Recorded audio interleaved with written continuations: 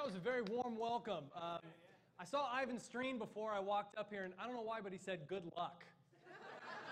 So I feel a lot better now talking to Joe, and he's right. I know a lot of you. I've been very blessed to preach in Shoreline, to preach here in Simi. My kids know a lot of you too, so they feel comfortable being here. And I just want to thank you so much for welcoming me into your church home and letting me speak a little bit. We're going to be talking today about perfect people in an imperfect world. What does that mean? Well, Christians are spotless, blameless, pure, but we are surrounded on all sides by a world that is jacked up. And it's a tense situation, isn't it? We're like soldiers trapped behind enemy lines.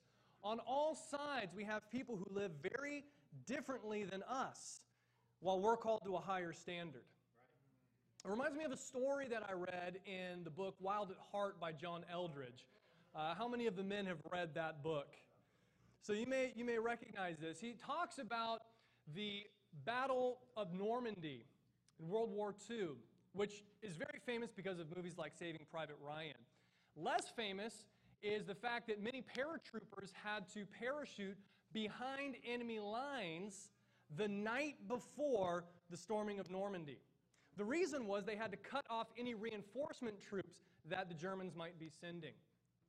So they paratroop in. It was the 82nd and the 101st Division. And I don't know much about military, okay? But a division, who knows how many is in a division? About 15,000. So two divisions, 82nd, 101st, parachute in, and you've got about 30,000 troops behind enemy lines. And they had to do this the night before. And so what Eldredge is writing about is that many of them were extremely brave men to be doing this. Some of them were not acting so brave. They weren't rising up to their higher calling. Some, he said, fell asleep. They weren't ready for when the battle started.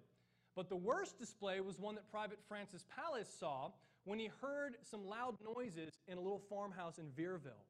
So he gathered together some troops to go inspect what was going on, thinking that he might find the enemy there. What he found in this farmhouse were soldiers from both divisions who had found liquor inside the farmhouse and were partying it up like a frat house on spring break. That is not perfect. The point is that we have, like the soldiers, a pressure to be on duty at all times. We are engaged in a type of spiritual battle. And it's important that we rise to our calling. Maybe your duty isn't the same as everybody else's. Maybe what it means for you to be perfect in your life isn't the exact same as what it means for me to be perfect in my life. But we all have a higher calling. We all want to be excellent in our Christian walk. We all want to be excellent if we're in school, to really rise up and get great grades. Or if you're athletic, maybe you want to really do great in sports. There are different things in different parts of your life that you may care deeply about. You may not like sports, you may love the academics. But whatever your thing is, you are called to be excellent in it. Turn with me over to Matthew chapter 18, verse 1. We're going to do two things today. We're going to get a handle on what perfection looks like in Jesus. And then number two, we're going to get a good handle on what a perfect walk with God looks like. And as you're turning to Matthew 18, verse 1, I want to tell you just a little bit about myself and kind of how I define perfect. For me, Spock is my image of perfection. Emotionless, precise. I like that. I get that. When it comes to communication, I like to know the blueprints. I'm not a naturally intuitive person relationally. And relationships can be a lot of guesswork. You have to read signs and body language. And that stuff drives me nuts. I need rules. And God, in his infinite wisdom, blessed me with an amazing wife who hates rules. Her favorite song is by King Tuff, Baby Just Break the Rules, which, if you want a taste of some hipster music, check that out. I just bought a record on vinyl yesterday. Anyways, a little taste of the hipster there. Every time I go to a conference or every time I read a Christian book, what I'm looking for are the rules. I'm looking for the tips, the tricks, the methodology that I can put into practice. So for instance, one that works really well in communication is drive-through communication. It's not drive-by communication. That's a little more violent. Drive-through communication is like when you order food at a drive-through restaurant. You speak your order into the microphone, and then what do they do in return? They read it back to you. What I heard you say is blah, blah, blah, blah, blah. So that's how drive-through communication works in a marriage. So I learn about this. I'm excited. I'm ready to put it into practice with Amanda, my wife. So she talks to me, and I go, so what I hear you say is blah, blah, blah, blah, blah. And then we talk a little bit more, and I say, so what I hear you say is blah, blah, blah, blah, blah. And I keep talking to her like this until she's finally like, stop saying that. You sound like a robot. And I'm like, yeah, that's good. For me, being a robot is perfection. And so the point of all this is just to say that, I need to redefine what perfect is in my own life. I need to get a better handle on what perfect is. And we all do. We all need to get a handle on what perfect looks like. So Matthew 18, we're going to read verses 1 through 4 here, where Jesus' followers were asking him, what does perfect look like? And so it says at that time the followers came to Jesus and they asked him, who is greatest in the kingdom of heaven? Jesus called a little child to him and stood the child before his followers. Then he said, I tell you the truth, you must change and become like little children. Otherwise, you will never enter the kingdom of heaven. The greatest person in the kingdom of heaven is the one who makes himself humble like this child. Let's break this scripture down a little bit, get into the meaning of it. So what we see at the outset is the disciples, the followers, are coming to Jesus, and they want to know, what does perfect look like? Remember that they're a mixed bag. There's all kinds of different people in Jesus' retinue. He's got the zealot, who's a political enthusiast, somebody who might think that perfection would be the liberation of God's people in Israel. You've got a tax collector on the opposite end of the spectrum who's trying to work out a relationship with the Roman conquerors. And maybe his idea of perfection is wealth, maybe personal wealth. You've got fishermen who maybe are just thinking about their families. And they're just humble blue-collar guys thinking, look, perfection for us is just being able to feed our family and maybe pass a trade on to our kids. And so maybe they're debating this. And this is what perfection is going to look like in Jesus' kingdom. And they bring it to Jesus and they ask him, what does perfection look like? Who is the greatest in the kingdom? And Jesus says that the mark of greatness or perfection is to be like a child. I don't think they saw that coming. Maybe that's why he needed a visual aid. Like he literally brings a child so nobody can say, did I hear you right? Like a child. And what's great about this is he doesn't even make it a competition. It's not like he says, a child is like slightly better than an adult. And if we grade on a curve and you're kind of close, then you're good. Notice what he says. Unless you change and become like a child, you will never enter the kingdom of heaven. It's not even a competition. There's childlike disciples and everybody else. You're either one or the other. So this is important that we get it. I mean, the word that he uses, you must change, is the same word as convert. It's the same word that's used when you have to do a U-turn. He's saying, look, we're all on this path of trying to achieve greatness, by our own definitions of whatever that is, and we've all got to turn around and act more like children. Think about that. The natural direction is for us to want to be older, younger. I feel especially for young people. That is what's being pushed. My kid, my eldest, is 9 years old. And I remember when My Little Pony was her favorite show on television. She asks me almost daily when she will be old enough to watch Stephen King's It. That's my bad. I showed her a trailer one time. I thought it would be funny. And now I have to wait for years as she asks me. But you know what it's like? Kids want to be older, younger.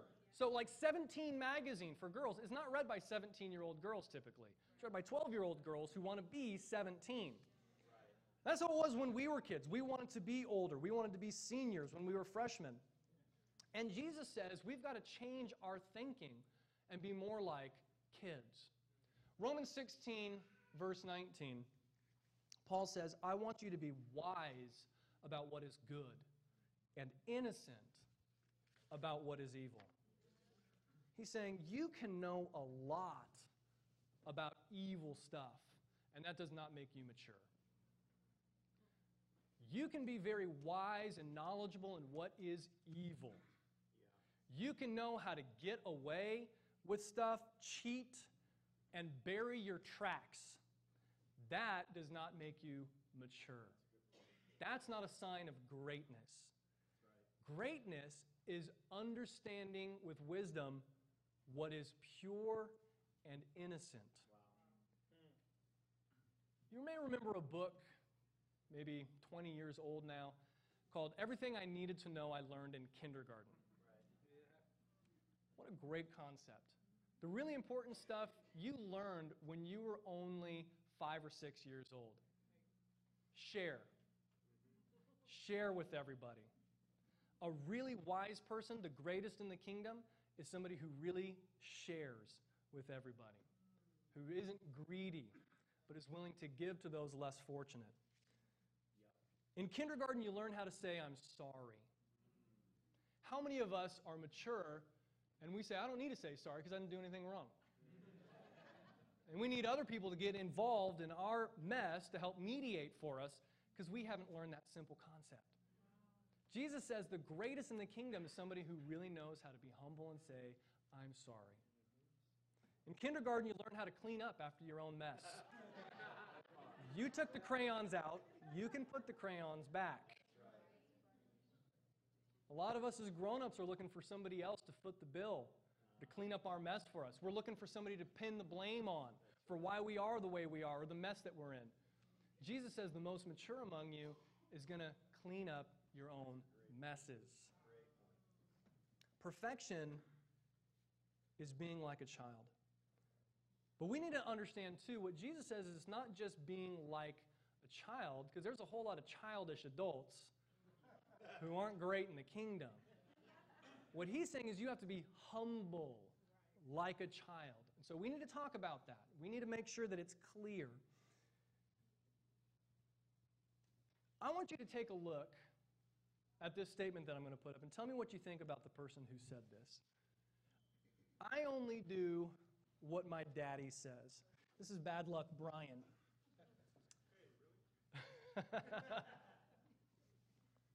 What would you think about somebody like that? I only do what my daddy says.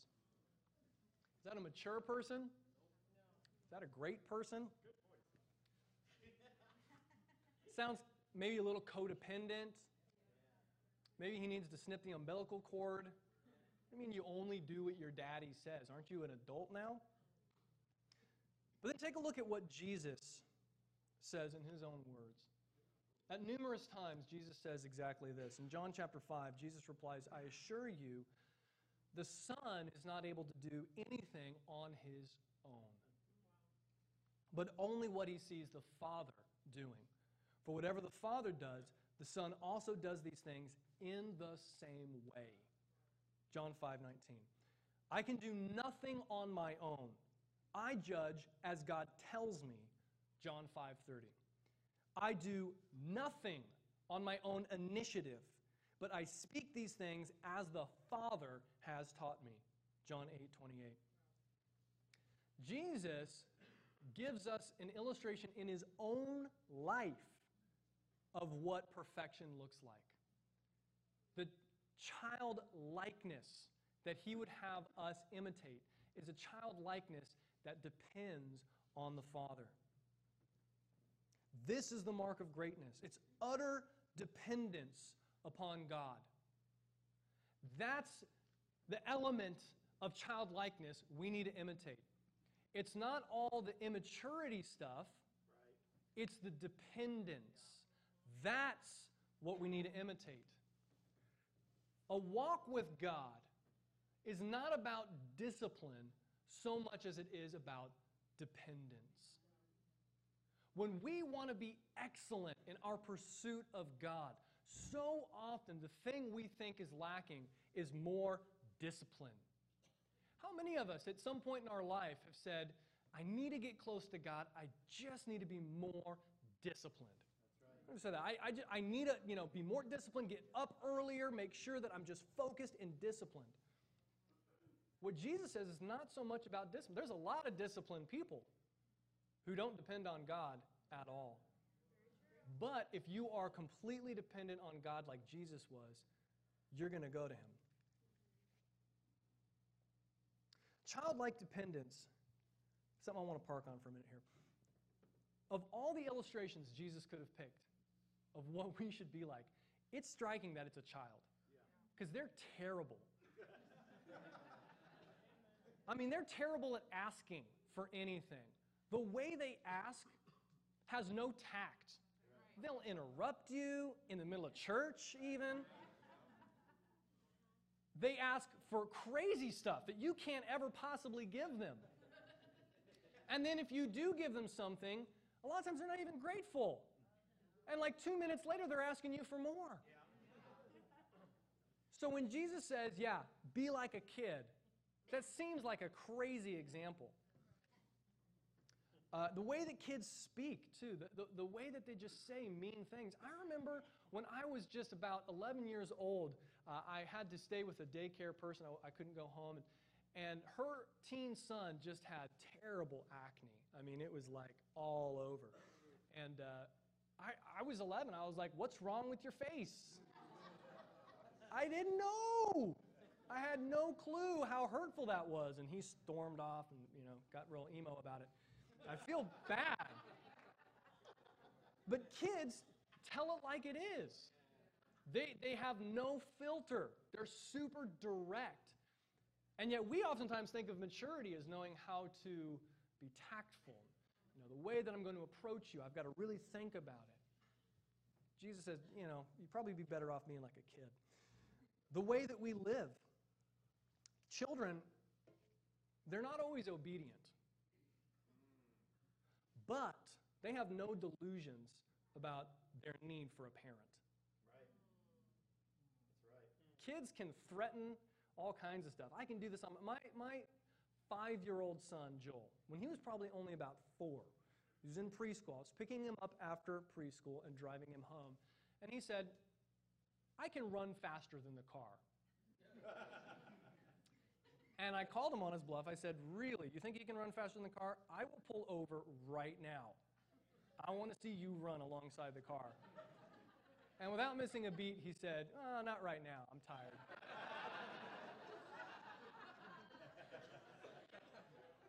He's a little delusional. But ultimately, he just needed to save face. In his heart of hearts, he knows he doesn't want to be outside of the car on his own. And that's what's great about children. That's right. They're not always obedient, but they understand they don't want to be outside of the car on their own. That's right. They need mom and dad. A lot of times we think greatness is being on our own. God forbid we ever say, I can only do what my daddy says. We're adults. Jesus is saying it'd probably be better to be more like a child. Say, I need my daddy. Think about the people that Jesus chose to be his followers. Now think about James and John. They wanted to sit at Jesus' right and left in heaven. How arrogant. But Jesus picked guys like that because they were plain spoken and ordinary. These are the kind of people that Jesus wanted to build a ministry off of. Not because they were super disciplined or tactful, but because they were dependent like children. You think of Nathan. When Andrew approached him under the tree and said, come, we have found the Messiah. And Nathan says, can anything good come out of Nazareth? That's rude. That's kind of racist even. Jesus comes up and he says, here's a man who has no guile. He says it like it is. Like a kid. Like a child. You think of how they lived after Jesus rose from the dead. In Acts 4:20, we know that Peter and John were preaching powerfully, and they were brought before the council and told that they had to stop preaching in Jesus' name. And they said, who's going to be our judge? You or our Father? We have to do what our Father's telling us, and we have to keep speaking in His name. That's childlike dependence. I can only do what my Father says to do. Now, where do we get off the rails? Where did we lose this childlike dependence? It's after our teen years, I think. Something happens in the teen years. I don't want to say teenagers, because a lot of times you guys get unfairly categorized. Like, oh, those teenagers, they don't understand anything. Like, no, you guys actually understand a lot. There's been studies to assess risk and risk assessment in teenagers. The question being, do they understand the risks that they take? If a skateboarder wants to grind a rail, does he understand he can break his kneecaps? I mean, that's the parents' thought. Do you understand how much medical bills cost? Kids are smart. They know. They understand it. But what's happening in the brain during the teen years is the oxytocin and dopamine centers of the brain. These are the chemicals and hormones that produce bonding in relationships. They are hypercharged in the teen years.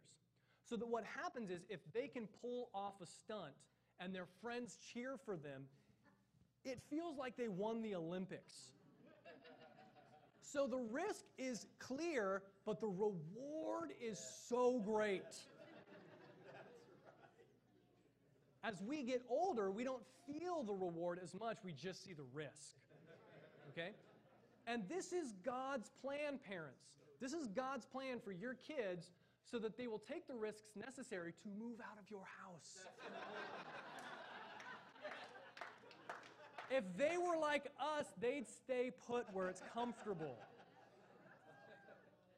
The other side of it, too, is the extreme hurt they feel when their friends betray them or slight them in some way. And we who are older, we can look down like, why are you so upset? Your best friend, just didn't say hi to you in the hallway? And you're here crying on your bed? Like, what is wrong with you? Again, their brains are fine-tuned for those relationships. The hardest thing for us as parents is to understand that the main relationships in our kids' lives isn't us anymore. It's their peer set. And so what is crushing for them emotionally is when their peers disapprove of them. And you can yell and scream and get blue in the face or red in the face or whatever color in the face you are, and it doesn't affect them as much as when their friends hurt them. Right. And again, this is God's plan. This is all so that they will build relationships and eventually move out.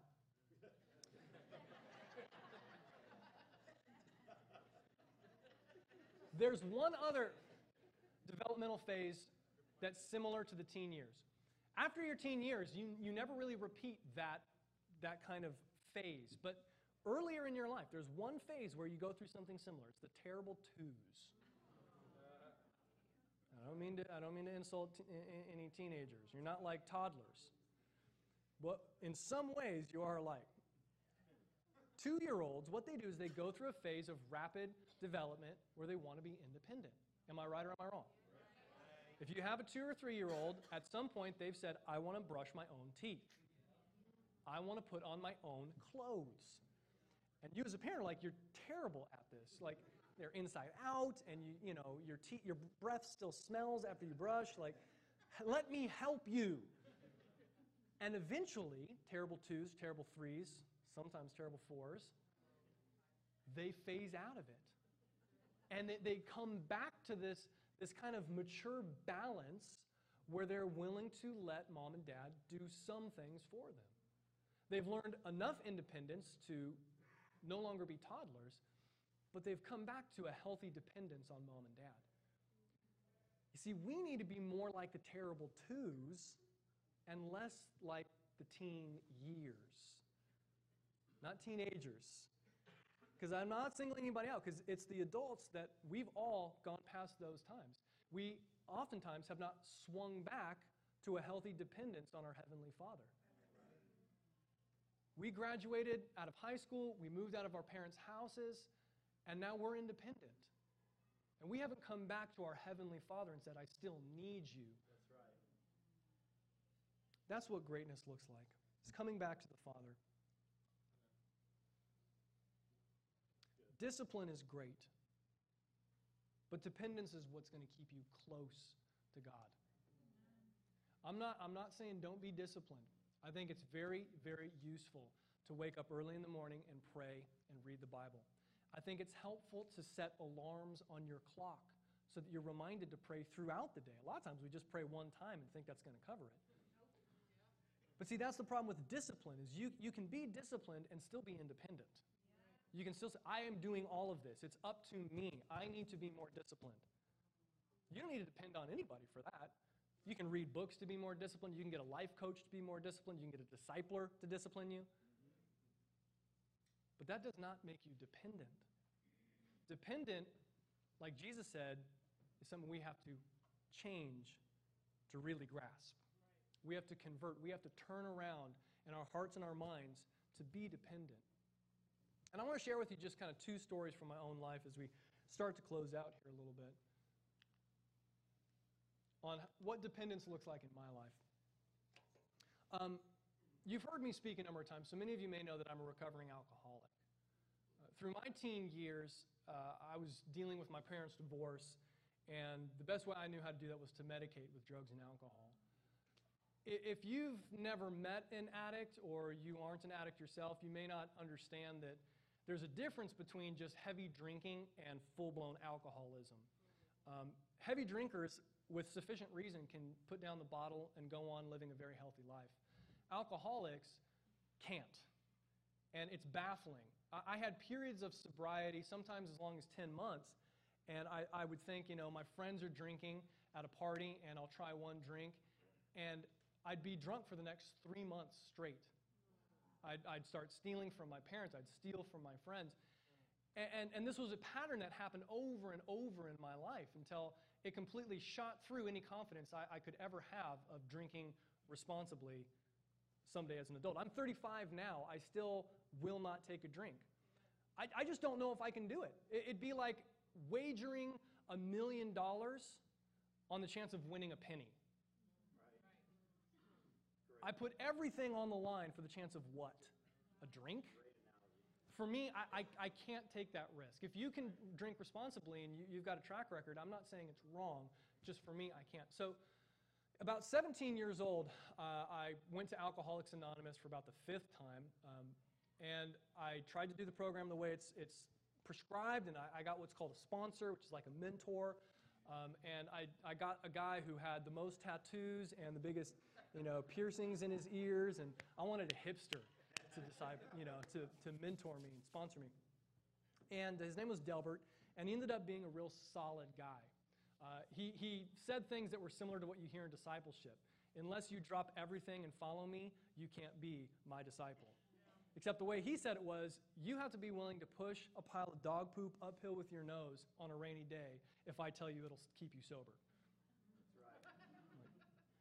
That's right. Okay. I'll call your bluff on that. I don't think you're going to make me do that. But 6 months clean, and I was doing it the way I was supposed to, and I told Delbert, I'm afraid. I'm afraid that I'm going to relapse. And he said, you should be. Because relapse is real. It happens to a lot of people. It's happened to you. And that needs to motivate you to be serious about your recovery. It was through that time I learned how to pray on a daily basis. It became a discipline in my life every day, but it was because I was afraid if I didn't have God in my life and I was not progressing spiritually, I would lose it all. Fast forward, 19 years old, I get met by a disciple and I study the Bible, and it was one of those things like 2 weeks, I'm baptized, it was great. I wanted to move out of my mom's house because she wasn't a disciple at the time, and there was a lot of friction in the home. I wasn't very humble, even though I was baptized, and she was worried about this new church I was going to, so we just kept butting heads. And I wanted to move out with the guys who baptized me, Jose and Steve. And we found this little studio apartment, and we're thinking, we can afford this. I'm working at Great Steak and Potato in the mall. I'm making some money. And we move out. And within the first week, they fall away from the church. They start drinking heavily. I found a pornographic video in my VHS, which is how old I am. We had VHS. And it was a nightmare. And I talked to them, and I said, I don't think it's a good idea for you guys to stay living here. And they had enough grace to say, we agree. And so they moved out. But now I'm on my own. 6 months as a disciple. And I'm starting to worry. I'm starting to be afraid that it's all going to fall apart. I wasn't having consistent quiet times. I didn't have deep relationships. And I was convinced if something didn't change, I was going to leave God. And if I left God, I was going to drink. So I made a commitment. I said, I am going to have myself a quiet time tomorrow. If I fail in everything else in my life, but I have a quiet time, I'm going to count it a success. Amen. That's the one thing I need. I am dependent on God. And I made that my commitment. And the next day came and I had my quiet time. The next day came and I had my quiet time. And I got consistent in that. Pretty soon, another disciple needed a house to move into. He moved in with me. I got hooked up with the chemical recovery ministry in our churches. Started going through that. I ended up moving into a campus household with about 4 other brothers, and they put me in charge of the house and the finances. I met my wife. We started dating. We had a pure dating relationship. And the rest is history. But it started, I believe, with me saying, I need God. That's when things turned around. What is it that makes you dependent on God? You have something. It may be hard to remember. There was some moment in your life where you said, I need God. And if you could somehow bottle that moment and just take a sip of it every day, you would have an amazing walk with God. So I want to encourage you to think about that. What is it in my life that just rocks me to the core and makes me remember I need God? If you can hold on to that, you can be a perfect person in an imperfect world. And I'll leave you with this. I just want to encourage you practically. Because a lot of times we can hear lessons and kind of, that was good. I like that point. Just go on with our lives. Talk to somebody at lunch today about this. Parents, if you've got teens, talk to your teens about this. Ask them, what did you get out of this lesson? Are you wrestling with ideas too about being dependent on God? If you're single, grab another single person. Say, let's talk a little bit. I want to talk about this. Because it's not easy to get in touch with these moments. But I really believe if you can get a handle on this, on your absolute dependence on God, you can live a perfect life. Amen?